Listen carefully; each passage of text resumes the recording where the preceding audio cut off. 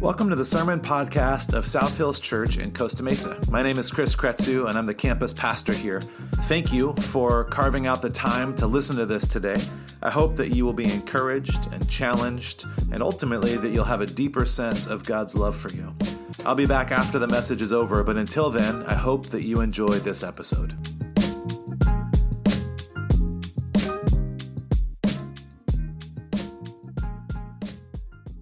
Hey, happy Family Month. It is so good to see you guys. Some of you guys may know what Family Month is because we're almost 6 years old as a campus. We've been around for almost 6 years, and we've been doing Family Month since we started. But South Hills, as a family of churches, has existed for almost 25 years, and they've been doing Family Month every October for about the last 20 years. And it's a time that we just say, hey, every October, we're going to carve out some time, and we're going to talk about the most important relationships in our circle. Many of us, when we think about family, we think about our biological family. Some of us think about the family that we have started. Some of us think about friends. Some of you guys have a small group that is like your family. Some of you guys have other different kind of circles of people that are those closest relationships. And so however you would define family in your life, I know that you and I both long for those relationships to be healthy, to be strong. And I know that I'm not going to spoil anything for you guys, but it doesn't happen overnight. That we're going to talk about this. There's 5 Sundays in October, so you're going to hear about this a lot. And none of the things that I say are going to be quick fixes. I'm not trying to sell you on anything. I don't say that to be like sad and depressing. I say that because you know it's true. And I think sometimes maybe pastors can get this tendency of like overselling how simple things are going to be. Like, oh, if you just do these 3 things, everything's going to be awesome. Well, I'm not totally convinced on that, but there are principles that we can start to embrace. And it's like I grew up in the South. We had a huge garden and all these types of things. And you would have to put in a lot of work for things to grow eventually. And as we think about our relationships and our family and our friendships and our community, what we do is we often just say, hey, I want this to be something that I get to have the benefit of now. But it's not. And so I'm not going to do anything different. And it's this really kind of broken way of thinking of if I can't have it now, then I'm not going to put any effort in. If I don't get immediate results, I'm not going to put in any time. And so we get to spend these next few weeks, week after week, talking about these ideas. And we say, okay, I'm going to start putting these seeds in the ground, recognizing that it's not going to solve all of my problems tomorrow, but I'm going to start caring for and cultivating something that's going to change and impact my family. So I'm excited for this. It's going to be a fun month. As said, we've got all kinds of great stuff happening. The small groups are going to be launching this Wednesday night. We have some that are meeting on campus, and if you are looking for a group of people to get connected with, it's a great opportunity. That's going to be happening. We've got all kinds of fun stuff happening, and I forgot my journal, but how many of you guys, does anybody here have one of those little devotionals? Should I just go grab it? Okay, I'm going to just grab it. Sorry to everybody watching online. I have left the stage. Alina is hosting online. Thanks for hosting, Alina. There's a bunch of people hanging out in our services online. On your way out, each of you guys will get one of these little devotionals. These are something that we make each year, and there's just a very simple one-day or one-page devotional for each day. There's a scripture. There's some questions that you get to read through. We have questions that are kind of geared towards adults. We have questions that are geared a little bit more towards younger ages, kids. And so whether you're going through this at dinner or at breakfast with your family, whether you're going through it on your own, make sure you grab one of those. How many of you guys got a bracelet on your way in? For those of you that have just like enormous wrists, apparently, they're a little snug, but it's okay. But these are here to remind us. This is just a simple way as we spend these next few weeks talking about these different ideas and these scriptures. When we look down at our wrist, it's meant to remind us of what we're cultivating, of what we're putting in the ground. And so it's going to be a great month together. You guys know, if you've been here for any length of time, I've got 2 kids, a 7-year-old and an 11-year-old, both boys, and they're awesome and so much fun and challenging and so difficult and all of the things at the same time. If you're a parent, you may understand that, or even if you're not a parent, you probably have seen my kids and you understand what I'm talking about. So they're so much fun, and I think one of the most challenging things is that sense as I watch them, I recognize and I see how much they love each other. There's times when it's like awkward how much they love each other. It's like, okay, chill out, you guys. You're like obsessed with each other. And then in the next minute, they could just be like at each other's throats. And if you have kids, you probably understand this aspect. They'll go through seasons where they get along and they play and they read and they, all these things together. And then there'll be a couple weeks where they just want nothing to do with each other. And I remember last year, our older son went away with his cousin. They went camping for a week. And it was actually probably just about 5 days. And it took all of about 24 hours for Arlo, my 7-year-old, just to be devastated that his brother was gone. And he was so sad about it. Like, well, how many more days? And he wanted to make like a little paper chain to tear off until his brother came home. And then we would text his brother and kind of check in with him. And Mason, the older one, was like, how's Arlo? Like not trying to totally say that he missed his brother. But anyway, so 5 days passes very quickly for us, and it probably was an eternity for our boys. And have you guys ever seen those videos online, like those YouTube videos where like somebody comes home from serving in the military overseas and they surprise their family? That's what it was like. It was ridiculous. It was like 5 days later, and Mason comes in, and Arlo jumps up, and they hug, and they're literally just hugging each other, laughing. I was like, you guys are ridiculous. Like, this makes no sense. You are such little weirdos. And they're just like, and then like 30 minutes later, they were fighting again, And it's weird, but we kind of do the same thing. Even as adults, we have this same reality. There's times when we want to be, it's like, man, I miss my family. I want to see my parents. I want to go hang out with my siblings. I want to have that thing where we do family vacations together, whatever it is. And for each one of us, it's different. Some of you guys, it's like a couple hours, and you're like, okay, I've had enough of my family now. I'm ready to go back home. Some of you guys, you could spend a week with your family, and you can enjoy every minute of it. But there's this tension that we all carry. It's this blending of our individuality, of who we want to be on our own and what we're okay with, what we're not okay with. And that somehow blends together with this aspect of what does it mean to be part of a family, of community, of something bigger than just me. It's a tension that we all carry. There's a conflicting desire for both autonomy and community. And I think I have a slide for that somewhere. There it is. There's this conflicting desire that we have. And what I want to do today is I just want to talk about this, and I want to name it, because what happens a lot of times is we don't actually say the things that are actually happening. And it's okay that this happens inside of us. We want to be our own person. We don't want to be dragged down or overly associated with someone else. We want to be able to have our own wins and our own successes and be able to have the freedoms that we long for. And we deeply want to be part of something bigger. For many of us, that is our biological family. Maybe it's the family that you have created, you and your spouse. Maybe there's, like I said, groups of friends or a kind of a spiritual family that you maybe were adopted into as you got older.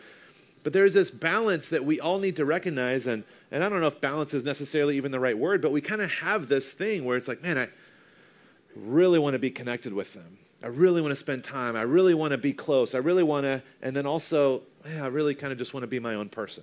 I really want to be an individual. That's okay that exists.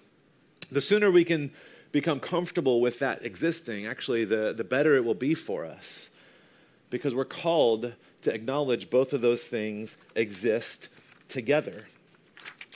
There's one of the things that I love about Scripture is, as you have a Bible or a Bible app, you can read through this and you won't find one healthy example of a family from beginning to end. There's moments of health, just like your family. But it's encouraging because you're not wrong. I mean, you're probably wrong in some ways. But it's not like you or your family or your marriage or your kids or your siblings or whatever it is. It's not like you guys have somehow screwed it up more than anybody else. We have a scripture, a Bible full of stories in it, of examples of families that screw it up one time after another time, over and over again. And there are beautiful moments where they get it right.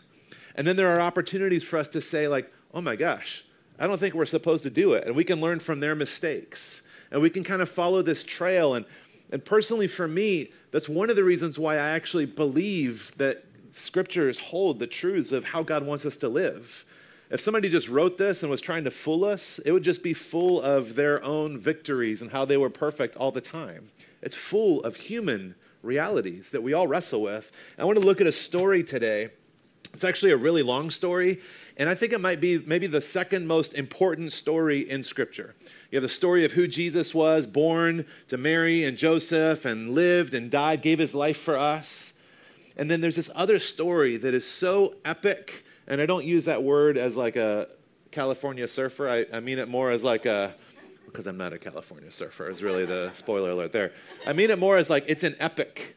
It is a massive story. It's a story about a man named Joseph, and it's found in Genesis chapter 37. And I want to look at this story because it's full of goods and bads, and we're not going to be able to look at every aspect of it, but it's something that you could read. And honestly, this story covers about 10 chapters and about 30 plus years of Joseph's life. It is this massive story, but we get a glimpse of this autonomy aspect and community aspect that I'm talking about. This desire to be an individual and to have your own success, as well as this deep longing that we have to be connected into our family. So Genesis chapter 37, we're going to start off in verse 2. It says, this is the account of Jacob's family line. Jacob is the father. Joseph, a young man of 17, was tending the flocks with his brothers, the sons of Bilhah and the sons of Zilpah, his father's wives, plural, which is our first opportunity to say, oh, this isn't a great family, okay? So this is an example of how this never works out, in case any of you were thinking about trying to pursue this idea.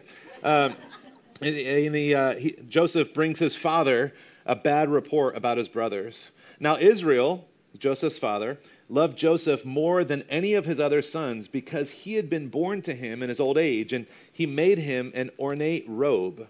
When his brothers saw that their father loved him more than any of them, they hated him and could not speak a kind word to him. So just like a beautiful, like, you imagine the Star Wars, the opening scroll, it's like, yeah, there's Joseph and his father loves him and his brothers hate him. And this is kind of the foundation for really what ends up being one of the craziest stories in Scripture, the story of Joseph's life and what happens. We have this beginning phase of this dysfunctional family already in place. It continues in verse 6. It says, Joseph had a dream, and he said to them, listen to this dream that I had. We were binding sheaves of grain out in the field, when suddenly my sheaf rose and stood upright, while all of yours gathered around mine and bowed down to it. Remember, this is the little brother here in the story. His brothers said to him, do you intend to reign over us? Not like as a genuine interest, but I'm sure as a sarcastic, like, we're going to destroy you now. Like, how dare you? Will you actually rule us? And they hated him all the more because of his dream and what he said. Joseph has this dream, and this is something that happens a lot in Joseph's life. And he's young, he's a little bit silly, and he tells them this dream, and his brothers are furious about it. They already hated him, and now somehow they hate him even more. It goes on and it says he had another dream, and he went and he told his father about this dream. He tells his father about how his father one day is going to bow down to him, and guess what? His father also was upset. And it says his father rebuked him for having this dream. There's this thing that's happening in this story. And it's interesting because for us, and kind of like in a Western American society, the way that we approach family is really less about the whole and more about the individuals. There's kind of this sense of like, good for you, Joseph. Get it. Like, dream on, pursue your passions, rise up, become great, go after these things. But in an ancient Near Eastern culture, and even a lot of the Eastern family units, the way that they function now, that did not make sense. Nobody thought about the importance of an individual. The whole of the family was the most important thing. It had so little to do with your desires, your hopes, your passions, and it has everything to do with, will you bring honor to your family unit or will you bring dishonor? It's a totally different perspective.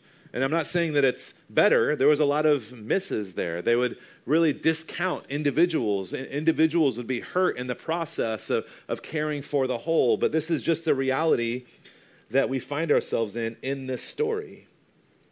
The story goes on. Joseph's brothers ultimately they get frustrated with them and they decide that they want to kind of figure out a way to take him out of the situation. And we don't have time to look at all these details, but ultimately they say, hey, let's sell him off to this trader.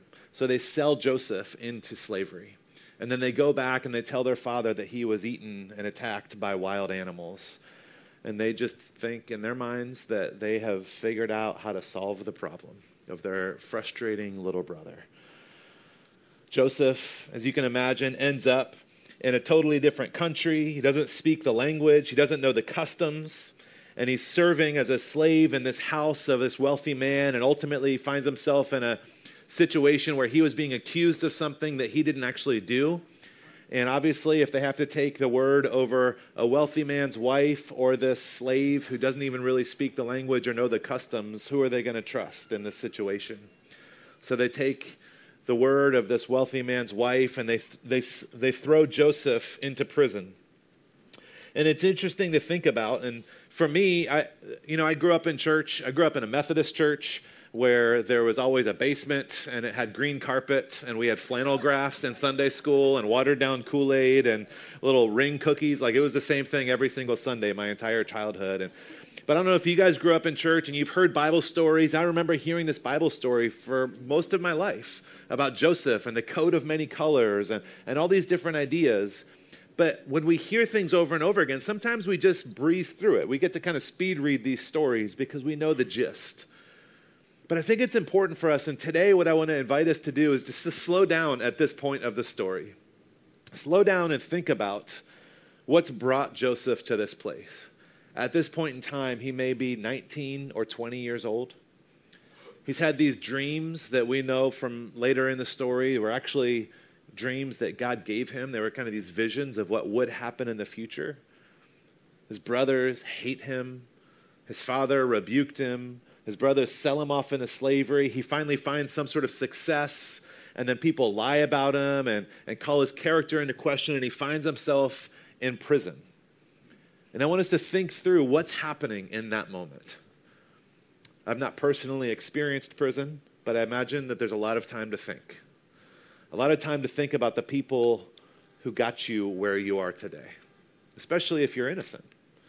There's a lot of time to just kind of marinate on the pain, the betrayal. As I wrote down some of the things that Joseph would be thinking in this time, I don't know if any of this might relate to you, not necessarily because you spent time in prison, but maybe, I don't know, all are welcome. But because you have family, and you have friends, and you have been hurt. And I know that you have because we all have. And maybe you haven't been sold into slavery by your family, but you've been betrayed by people that you trusted, people that you thought were going to care for you and stick up for you. And we've all had these moments, and I wonder if some of these are the things that Joseph was thinking. I can't believe they did this to me. They never understood me. They didn't like me from the beginning.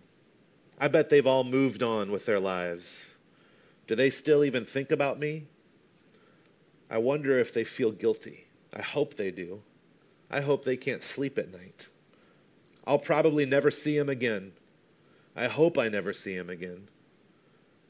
I kind of want to see him again. Thinking about them makes me so upset, but they're my family. I don't want to be associated with them or connected to them, but I can't escape the fact that I came from them, that they've imprinted themselves on me. There's no way to explain who I am without understanding the way that they were. I came from a family that had a lot of pain. There's a lot of brokenness in my family. I've talked about that before, and I don't have time to dive into all those details today. Maybe you've come from a family where you couldn't have wished that things were better, and I love that for you. Maybe you came from a family that was more similar to mine, where there was a lot of pain and heartache. And I know for me, in my own experience, there is a sense that even as I've put up boundaries to find health, or as I've created distance to make sure that I don't get hurt, or that I can protect my family now that I have, my wife and my kids, and there's a sense of, man, I don't want to be too close to them, but also I wish that I was close with them. I don't want to be hurt again, but I wonder if they could change. I wonder if it could be different. There's this longing that we are wired with. There's something in our DNA that drives us and draws us to crave this family aspect. We talk about family a lot at church. We talk about community. We talk about this as a church family, and there's a lot of different layers of it, and we can find fulfillment and wholeness in different avenues of it, but we need to acknowledge that there is something inside each one of us that craves that type of connection. We were fundamentally designed to function in a family. No matter how much you value your independence, when you're without one, you cannot help but crave being part of one. And that's why some people, when they don't have a healthy family of some kind, whether, again, it's their biological family or an adopted family or whatever it might be, they end up latching on to unhealthy versions of families or destructive versions of families. That's why some people move into unhealthy or abusive relationships, because even though I'm being caused physical pain, at least I know I have a family. There was a couple years ago, I was at a conference. It was a pastor's conference, and there was a guy that was speaking, and he's done a lot of work in inner city gangs. And he basically taught this entire message, and the crux of his sermon, I'm not going to give you a sermon within my sermon, okay? Don't worry. But the crux of what he was saying is that these gangs were providing a more beautiful picture of family than local churches do.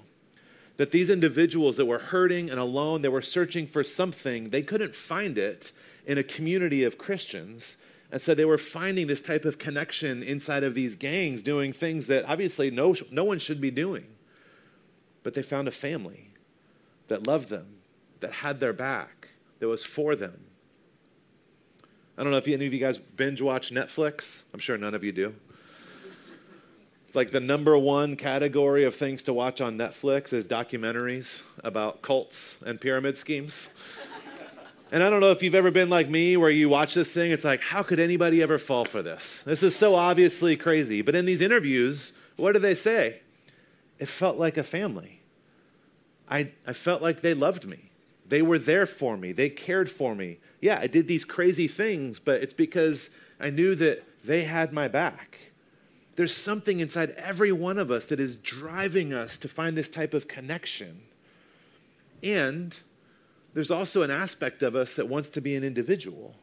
And we have to be able to recognize that there is a unique, singular aspect of who I am inside of this bigger, beautiful community that I'm called to live in. And that could be, again, your parents and your siblings. It could be your spouse and your kids. It could be a small group, a group of close friends.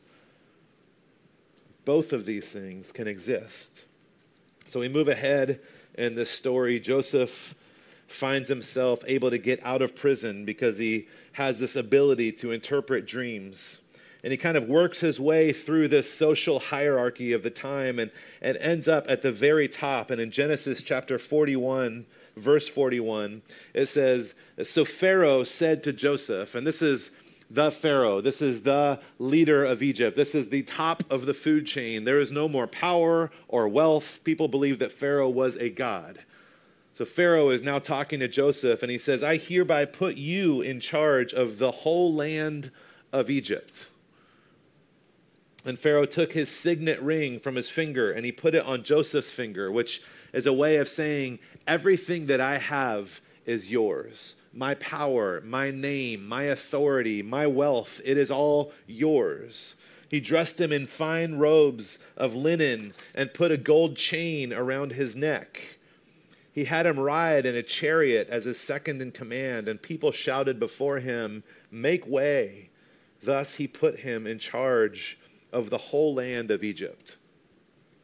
Now for years, again, in my familiarity with this story, I always look at the story as like, yeah, get it, Joseph. Your family's the worst, and you figured it out. You pulled yourself up by your bootstraps. You're your own person. It doesn't matter who they are or what they've done. It doesn't matter how they've treated you poorly or well. You've figured out how to do this. There's this individualist mindset that wants to think that good for you, you can be successful without them. But there are no wounds deeper than the wounds that are inflicted by our families. The most stable people can be sent spiraling by pain from their past. And even in Joseph's situation, all of the money, the power, the title, he could not possibly be more successful at this point. And we're still about to see how broken he still is inside because of that gap between him and his family. His brothers show up. Chapter 42, it says, Joseph was the governor of the land, the person who sold grain to all of its people. So when Joseph's brothers arrived, they bowed down to him with their faces to the ground, which sounds oddly familiar. Feels like somebody had a dream about this moment a couple of decades ago. As soon as Joseph saw his brothers, he recognized them, but he pretended to be a stranger and spoke harshly to them. Where do you come from? He asked. From the land of Canaan, they replied, to buy food. And although Joseph recognized his brothers, they did not recognize him. It's interesting because family has a unique ability to make a totally normal person act psycho. Have you guys noticed that? Does anybody else want to own that?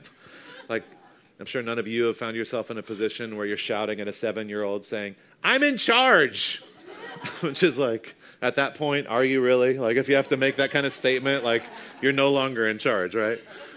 Family has this ability to cause us, regardless of what we have, success, all these things. And it's interesting, just as a side note, it feels like the more we struggle in our relationships, the more we pursue like power and success and money. It's like, okay, well, fine, I'll be good at this.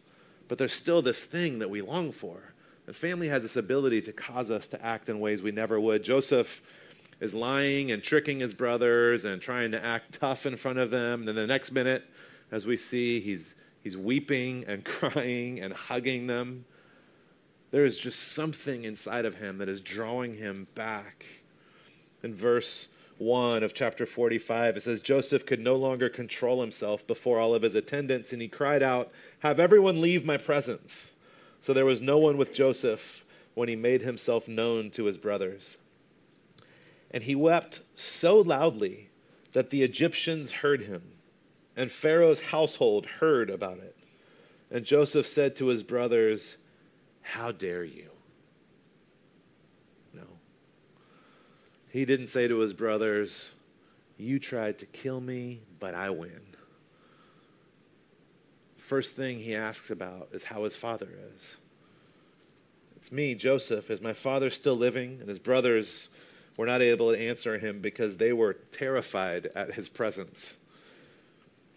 And verse 15 says, he kissed his brothers and he wept over them.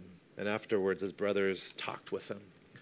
It is fascinating to me because in the moment where he has all of the power and the right and the ability and he can do whatever he wants, there's a famine in the land, he can tell them to go home and just deal with it themselves. But this overarching drive to be connected and part of a family is the thing that comes through the most in this situation. I want to be super clear. The intention of this is not that if you're in an abusive relationship, you should stay in an abusive relationship. This is not about you should allow yourself to be hurt or taken advantage of by people. That's not what this is. That's not this sermon. There shouldn't be any sermon. But it's for sure not this sermon. But there is this moment for Joseph where he recognizes this desire and this connection that he has. And what happens over the next few verses and chapters really is that there is this repentance or this apology that's made. There's this healing that starts to begin, and the scenario changes. In chapter 47, it says, Joseph settled his fathers and his brothers. He moved them to Egypt and gave them property in the best part of the land. There's a restoration of this family that comes because there's something inside of Joseph that still, with all he was able to attain in the face of all kinds of odds, there was still this thing that he could not escape from. The story isn't about the triumph of an individual. It's a story about the healing of a family, a recognition of the deepest desire that we all have to be a part of something bigger than ourselves. Be a part of a family, our family, the family that we have started, the family that we have chosen. We have this desire, this longing for it. And in our frustration, we want to push it away and just say, you know what? I'm just going to do it on my own. I can go faster. I can do what I want. I don't have people giving me problems. I don't have to remind 7-year-olds that I'm in charge here. It's like none of this stuff. We all have this kind of desire to be autonomous and individuals, but it will never be able to overpower this way that we've been created to live in a family. So we have to think about what this looks like for us. We have to think about this idea and acknowledge these two things exist inside of us. And my hope is that this week, our takeaway, what we're able to kind of remember and hold on to, is this question: am I putting the we above me? Am I putting my family above myself? And this reminder for us is that we're called to live in family. We're designed to live in family. We're designed to have a family unit. Again, whether that's the one you were born into, you started, your friends, your small group, the church for a lot of people has become their family because they don't have any actual family left. It can look a lot of different ways. But there is this invitation or this challenge for us to recognize the importance of prioritizing the family around us. Am I putting we above me? There's a tendency or an ability, I guess, that we have to then allow ourselves to be worn down, to just kind of be like eroded away for the sake of our family. And that's not what this is about. For years and years and years, people have been getting on airplanes and putting on headphones, but pretending to listen to what the flight attendants have to say in that kind of emergency briefing. But they always say this phrase. They say, in case of an emergency, oxygen masks will come down. And if you're traveling with someone who needs help, put the mask on yourself before you're able to put it on them.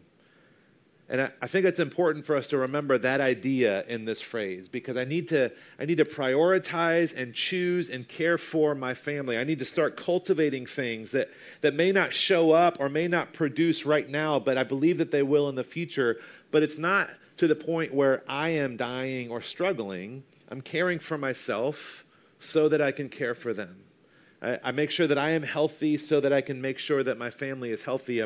It's a cycle. It's a balance of how do I continue to build healthy habits in my life, healthy rhythms and cycles in my life so that I can put my family and make decisions for my family. It's so important for us to do this. Maybe some of you are here thinking like that's a good idea, but you really are longing for a real, living, breathing, healthy family to be a part of in the first place. And I think that it's worth noting that sometimes, like Joseph, God is able to heal the family that we came from. Sometimes, for some people in some seasons, God inspires others to bring us into their family. I know when I was about 20, 21 years old, there was a family that kind of adopted me spiritually, not really legally. I was an adult at that point. I was not an adult. But they were incredibly generous and welcomed me in and cared for me and helped guide me through just a lot of really difficult things. Sometimes God empowers us to start a family of our own and kind of build on this. But it's so important for us to recognize that we were designed to live in community.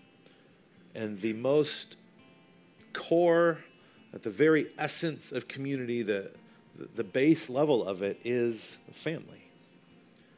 What does it look like for us to prioritize that, to lean in, to pour into that, to put resources and time and energy into that? That's the question I want us to think about as we step into this month. We're going to talk about all kinds of practical things. We're going to talk about how to allow different types of people to exist without causing all kinds of chaos and angry frustrations with them. We're going to talk about how to build a mission statement for yourself or for your family to be moving in a specific direction. We're going to talk about all kinds of different ideas. But it starts off with this acknowledgement that, yes, we are individuals, and yes, we were designed to live in a family. I think as we close, the one thing I just want to kind of bring us around to is this idea that the healthiest way for us to be a part of a family physically is by recognizing the spiritual family that we're called to be a part of. There's spiritual implications of this. All throughout Scripture, across this entire book, is laced with ideas of us being a part of a family. God shows up in this family. He changes Jacob's name to Israel, and he says that all of Israel's children will be children of God. Jesus is called the Son of God. In the New Testament, the church is called the family of God. Paul, who wrote a lot of the New Testament, he talks about how you and I are adopted sons and heirs of God. Because there's this reality that our identity is shaped by the family that we're a part of. Who God is, and as we recognize we're a part of this family, our identity is shaped by that. Jesus was teaching in John chapter 14, and he said something, and this passage is, I think, most often read at funerals because it gives like this sense of hope of what's to come. But I think it matters for us today. John 14, verse 1 and 2, it says, "Do not let your hearts be troubled. You believe in God, believe also in me. My Father's house has many rooms. If that were not so, would I have told you that I'm going there to prepare a place for you?" I grew up, there was a lot of Christian rock bands, and there was this band that had this song about like this mansion that we would be able to live in one day in heaven. If you're chuckling, you know what song I'm talking about. And that's not really what this is talking. This isn't talking about like God has such a giant mansion. There's enough space for everybody. What Jesus is saying here is something that they would have understood in that time, in this culture. It's that when you started your own family, you didn't move away and buy your own house or rent an apartment or a condo in an adjoining city. When it was time to start a family, you would literally just build a room attached to your parents' house. You would just expand this house because you weren't leaving a family. The family was just growing. Now, I get that some of you, that sounds like a nightmare. I'm not saying that's what we need to do. But there is this crucial thing of what Jesus is saying here. My Father's house has many rooms. I'm going to prepare a place for you. What he's saying is that you are my family. We are a family, and God is our heavenly Father. And that is where we first find our identity. And that's where we find the source and our ability as individuals to become healthy enough to prioritize and care for the families that God has entrusted us to have. Whether you're married or single or divorced, kids, no kids, wherever you might be. We find that through the identity that we have as a spiritual family. Jesus, in this teaching, is wanting us to understand that he wants us, that he's choosing us, that we fit with him. There's a place for us, that we belong with him. And it's from that space that we're able to find health as an individual and to make sure that we're making decisions based on the we, not just the me. I'm not in a search trying to find how I can have my own identity or my own success or my own power, but I recognize that I'm part of a family. And that's the way that God calls us to live. Let's bow our heads and pray together.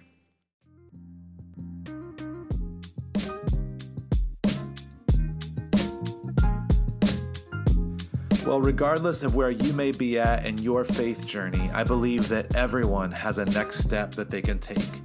If you'd like more information about what it means to put your trust in Jesus, information about getting baptized, or maybe even attending a Discover class to grow more in your faith, you can visit us online at southhills.org/Costa Mesa, and then scroll down to the Next Steps section. If you'd like more information about tithing or supporting South Hills financially, you can visit southhills.org/giving. Thanks again for listening today, and I hope that I get to see you soon.